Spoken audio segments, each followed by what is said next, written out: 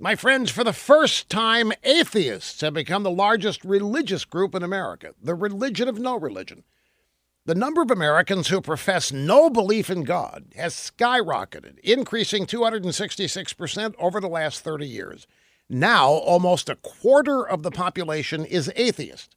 Atheists outnumber Catholics and evangelicals, and mainstream Protestant churches have declined 62% since 1982. A lot of numbers in this update. Is anybody surprised by this? Liberal Democrats have been waging a war on faith since the 1960s, and their victories are shattering our society. You can see signs of the new godlessness everywhere. The murder rates in blue cities, the crimes against children, the disintegration of the traditional family. For heaven's sake, look at 1 million abortions in America every year, and liberals celebrating abortion up to the moment of birth and after. The same survey revealed something else, a happiness recession. Not a coincidence. It turns out the non-religious, and you non-religious people know who you are, 40% less likely to say they're happy, very happy, compared to the religious.